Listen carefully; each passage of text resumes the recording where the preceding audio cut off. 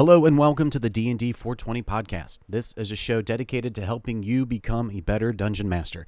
My name is Eric M. Hunter, and I am a struggling game master trying to find a better way to tell a story. Joining me shortly is Jimmy St. James. He's the creator of D&D 420 and an avid D&D fan with over 30 years of experience. Welcome to the Monster Spotlight. We're going to start a brand new series right here on the D&D 420 podcast, where we're going to climb in deep into our bestiary that you can check out over at dnd420.com. And we're going to go through all the cool monsters that Jim has created for his world that you can use in yours, including, how they came to be, special traits when using them in battle, things like that. So I hope you guys really enjoy this. Jim, I'm hearing things, and if I remember correctly, it's a hollow, wind through a tube that comes from a great distance. That's when I know I'm being attacked by the Detrith. The dreaded Detrith. That's right. In this series, we're going to talk about all of the monsters that I've come up with and give you some background on them, give you some common stories that we might know about them, things like that. And the Detrith, you're right, the Detrith are about 4 foot tall little hyena people. Oh, but we already have that, right? We already have gnolls. I didn't care for the way gnolls were. And do we though? Yeah. No, don't get me wrong, I love gnolls, but I beat them to death years ago, just like I did with goblins, and that's why they're not in my game anymore. So now we have Detrith. Detrith are the gnolls and goblin replacement for my world. There are no goblinoids, but there are several times, I dare say, maybe even 5 or 6 different types of Detrith. The smallest adults are right about 4 feet tall. They may weigh 60 or 70 pounds. They are wiry, fur-covered, gaunt little buggers that are bestial in nature. They have very low intelligence, but higher than an animal. So your typical animal might be like a 1, a 2, or a 3. Detrith fall in about a 6. The smartest of them might be about a 7. Which isn't smart. That's not a smart Detrith. That is not a smart creature. Yeah. The typical Detrith has a vocabulary of about 1,000 words. So just to put that into perspective, an average adult in the world, this not just America, but in the world, has a vocabulary somewhere between 20 and 35,000 words. So you're talking a Detrith communicates through rudimentary speech, yips, barks, howls, and other growling sounds they might make, plus about 1,000 words. So that's not a lot. So it's very difficult to communicate effectively if you are human with the Detrith. It's good to compare them to wolf people, hyena people, something like that. If you can do that and say, well, this is kind of a bestial, animalistic wolf person, you're on the right track. Interesting thing about Detrith, they never stop growing. They are constantly getting bigger and bigger. Most of the time, Detrith die somewhere between 10 and 20 years old. But at 10 years old, they've reached their ultimate maturity. They're over 4 feet tall now. Many of them are now 4.5 feet tall by about 10 years old. And that's when they start dying, because the Detrith society is very aggressive. They're very cutthroat. They're very selfish creatures. They're very competitive, aggressive, and arrogant. The only reason they get along at all and survive at all is because it's a female matriarchy. Not a lot of people know that about Detrith. That's interesting. Yeah, they are run by the females. The females tend to be your normal hunter-gatherer. So Detrith eat about 90 to 95% meat. They're carnivores. They do not prefer to eat vegetation of any type. If they can help it, that's considered to them like below them, and they'll only do it if they have to. They don't like sweet things anyway. So it's difficult to find vegetation that doesn't have some kind of sweetness to it. And when they do, that's what they'll pick on, like nuts and sour things. They'll like those sort of things, but more so they prefer meat. And the biggest, strongest of the Detrith typically get first pick. They will go after the heart They will go after organs, the brain first, and when the biggest of the Detrith have had their fill, other Detrith will fight their way in for the kill and then take what they can. Detrith don't have to eat but every 2 to 3 days. They could even go as much as 5 or 6 days without eating. While common, that's not good for anybody. So their society is really rough. They're constantly competing for food, constantly competing for a place in their tribe or their pack, depending. Different areas call them different things. But the men, where the women are more the hunter-gatherers, men are more warlike, and they tend to form war bands. Being that their individual bands may only be 8 to 12, because much more than that is very difficult for them to get along with one another. So once you get to about 8, 10, maybe 12 Detrith in a pack, they either start to fall apart, or they have to find a unifying leader, someone big, someone strong, usually a female, to keep them together. If there's a lack of female in their little clan, they're a war band, and they just fight and fight and fight until they die. So, how do the Detrith play into your world? Like, I feel like they... I mean, this might sound bad, but I feel like they're not a boating society. Like, they don't have a kingdom or a keep. Like, they're just a roving band of, animals, right? They are very animal-like. That glimmer of intelligence that they do have does set them apart from animals a great deal. But at the same time, as far as animal goes, they are among the alphas in an animalistic world. Without humanoids, they're among the elite. They're right there with bugbears because they are so savage, they are so brutal, and they are the rogues of the wilds. Honestly, they have attacks that are very strong. They're very gifted with their weapons usually. And I'd say the way they fit into my world is that if we talk about where they came from, long ago in Karnak, there were these titans and they were the only living beings, and they worshipped the ancient gods, or the gods were a lot simpler back then. And so each titan kind of has a place in my game world where they have domain over one thing or another. And Morg is the titan who embodies madness, and he is the one who created the Detrith. He actually did it by touching beasts and turning them intelligent, and they almost became like werewolves or were-creatures before that happened, but they don't shape change. And he did that. They were creatures of the night. They were vast in numbers. They proliferated quickly. Just an interesting thing, a Detrith might have a litter of 10 to 12 pups. They'd be lucky if 2 or 3 survive to adulthood, because that competition for food, that competition for a place in their little clan is very difficult. So, but they come from Morg. He brought them during the Titans War as his army, and that's where the Detrith come from. Morg is also known as the Wanton or the Madness, which I think you've actually had some experience with. Oh, absolutely. Some experience and interplay with the madness that is Morg. So Morg, you're finding that out now, that Morg is ultimately responsible for the madness, but he is also the father of the Detrith.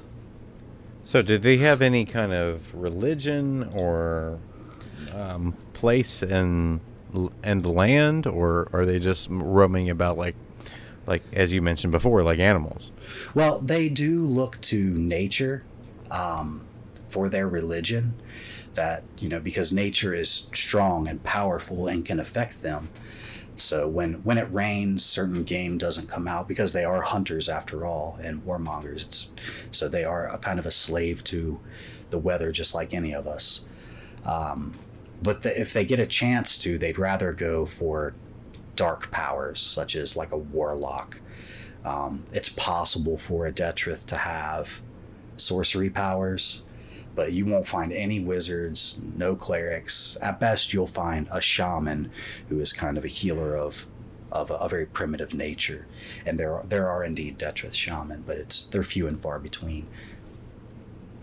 Feels very low level. Like it feels. I say low level, but they're obviously, if they band together, like they can be a formidable force. Yeah, in groups of 12, if they have a veteran or a hunter in their group, and you come across 12 Detrith with that kind of leading force with them, it is a fierce thing to be reckoned with.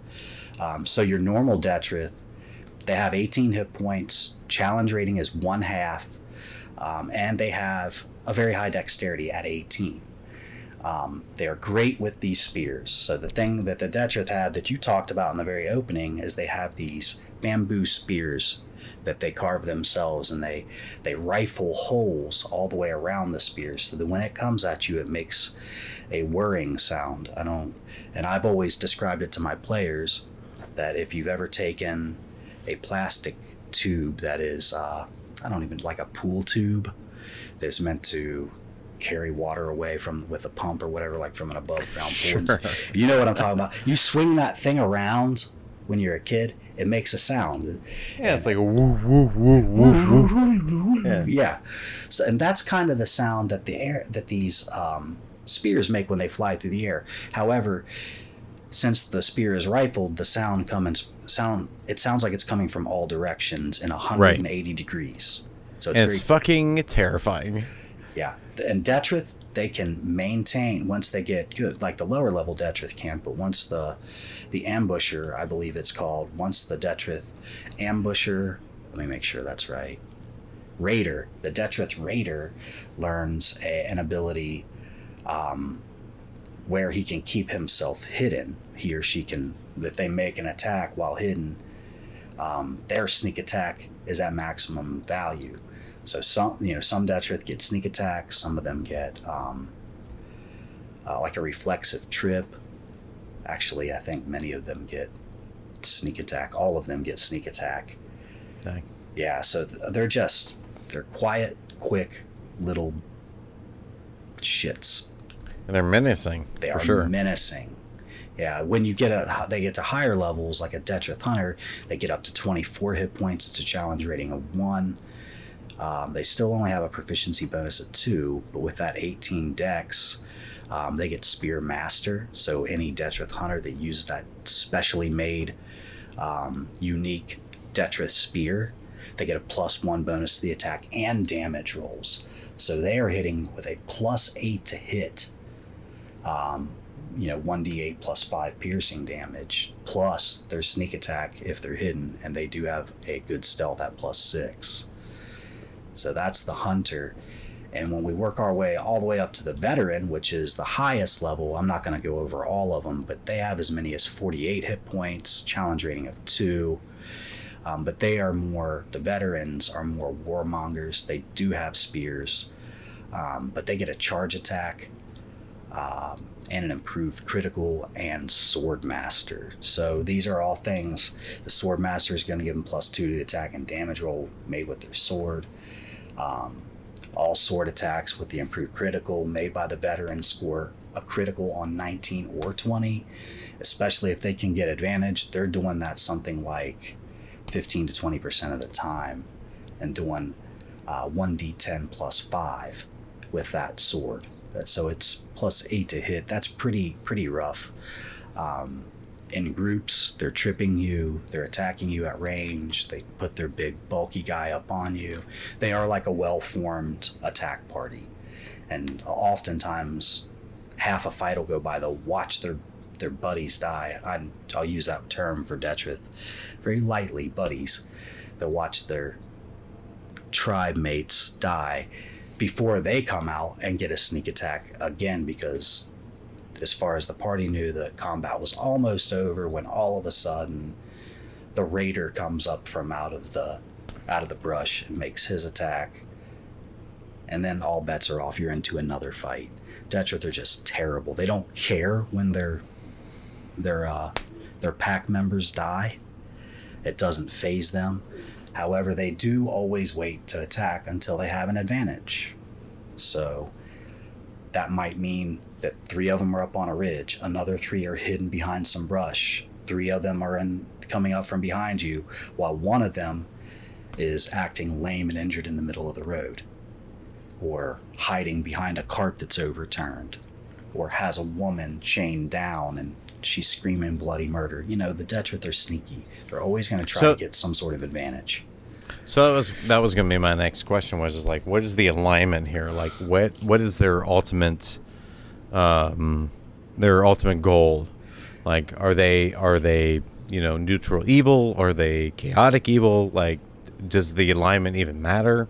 They are typically chaotic and most often evil. Almost all of the Detrith are chaotic. There's never really a good Detrith. Their society does not warrant it. The way that they're brought up is not to share.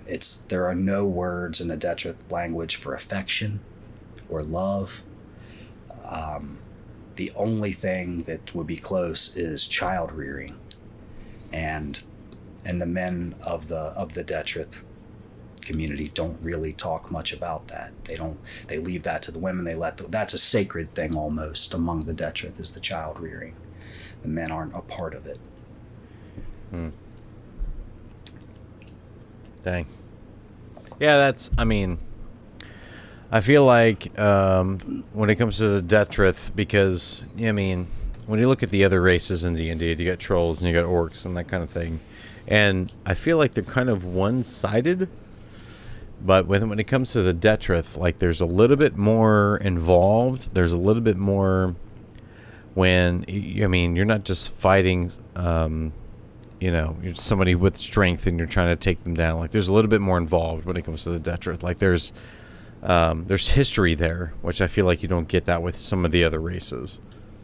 Well, actually, the nice thing that 5th edition has done, and I give a major credit to with Volo's guide, is they've taken some of those really cool creatures that we didn't have a lot of background for in previous editions and really, really fleshed it out. Those, however, are mostly monsters that I don't use. Mostly things that you won't see when you come to my game, like a goblin or a hobgoblin. Things of that nature. Right. And all the way up until recently, kobolds. There was never kobolds in my world until now, which that's a whole different story, which we could probably spin it into. Yeah, because I feel like that's new to me at the end of the day.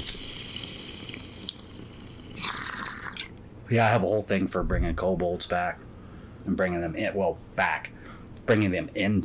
Karnak. Right. But that's a whole thing with what's going on in society today. And once you hear it, I think that you'll be like, oh, well, that just makes sense. Kind of like when the Detrith came onto the scene with Mord. It was he needed an army. He created an army. And the Detrith, they just survive. They just last. They just don't go anywhere. They're just always around.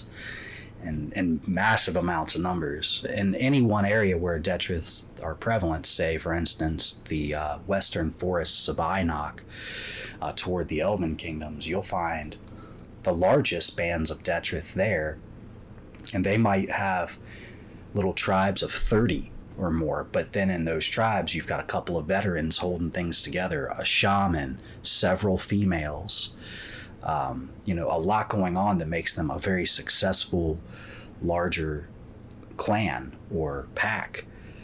And there will always be around them scores of other packs, scores of other tribes of Detrith, ranging anywhere from 3 to 6 Detrith all the way up to the biggest groups of 30. That's rare. 30 in one pack is very, very rare, but it can happen. And I've actually, the most I've ever used in one pack is, I think, 24, 25, right around there. which would be my next question, because like when it comes to Detrith just like living in the world, like do they have purpose? Are they trying to pursue something, or are they just trying to live and procreate and just, you know, satisfy their numbers, or is there an ultimate goal? The Detrith don't have enough frame of mind to have elaborate goals. Their ultimate goal would be among the men. It would be to become a leader of their own tribe and to become rich and powerful. Detrith will always wear what they steal from their victims. Many, especially those who are smaller, will have like really pieced together armor and clothes and maybe very little jewelry, where the strongest among them will have several earrings, body piercings, rings, necklaces, armbands, ankle bands, belts, you name it. And they love gold. They love wearing gold. And so that would be their number one priority, is amassing a hoard so that they can get the respect of other Detrith, so that they can form their own either warband or hunting party. Again, there's really two distinctly different ways that they fight. And then even among those two different ways, a warband is very aggressive and will almost always attack and test humanoids. They'll probably send the smaller Detrith down first, and if they get killed off easily, they won't attack. Whereas if it's a hunting band, the hunting band more so will try to catch someone alone, and they will follow a group of people for days until they've fought several times or what have you, and then attack. So they have a lot of different ways, even among tribes. They each develop their own styles of fighting from things that they've learned from other Detrith in the past. And you can take all of the 5 or 6 different Detrith that I have, and you can mix or match their abilities. You can combine them together to make a challenge rating 3 Detrith if you wanted to, and say that this is like, he's the leader of the largest war band and the most successful. And he maybe even has a shaman who he keeps with him. He may have even gained power over some of the women of the tribe. So there's the biggest thing, like I said, as far as goals, is respect among their people and riches. So if you were wanting to introduce Detrith into your game, like, what is the first 10 minutes of that interaction? What does that look like? The first 10 minutes with, like, as I'm DMing my group? Yes. Often, the first thing will be a trap of some sort. And like I said, depending if it's a war band or a hunting band, I tend to like the hunting band because they're a little more clever. They don't necessarily use aggressive tactics. So if it's a war band, you'll often hear clacking, and that is the bamboo sticks being banged together in a number of times. Terrifying. To signal other groups, and you'll hear it answer back in 2 or 3 different areas. That's meant as a positioning tool, saying how close that they are to their quarry, and as well as it's intimidating to know that there are Detrith in several groups. You have no idea how many groups, or no idea how many per group until they attack. Whereas if it's that hunting party, it may be that you come across a downed wagon and they've already looted some merchant, and they've been using this wagon for days trying to catch people on the road to stop and help a poor, injured, dying girl that they've kept alive just to use her as bait. In which case you may still hear the clacking of those spears, but it might come from right in front of you as a Detrith pops up, signaling the rest of the tribe to attack. So usually you'll only see a couple at a time. They'll try to lure you in, and then the bigger, tougher Detrith will attack, and often from behind. Thanks for listening to this episode of the D&D 420 podcast. For everything D&D 420 related, check out dnd420.com. If you'd like to reach out to us, you can find us there on the website and on YouTube at D&D 420.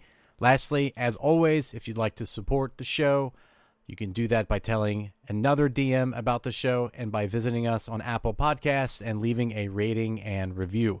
Thanks for subscribing and being a part of our work here at D&D 420. We will see you next week.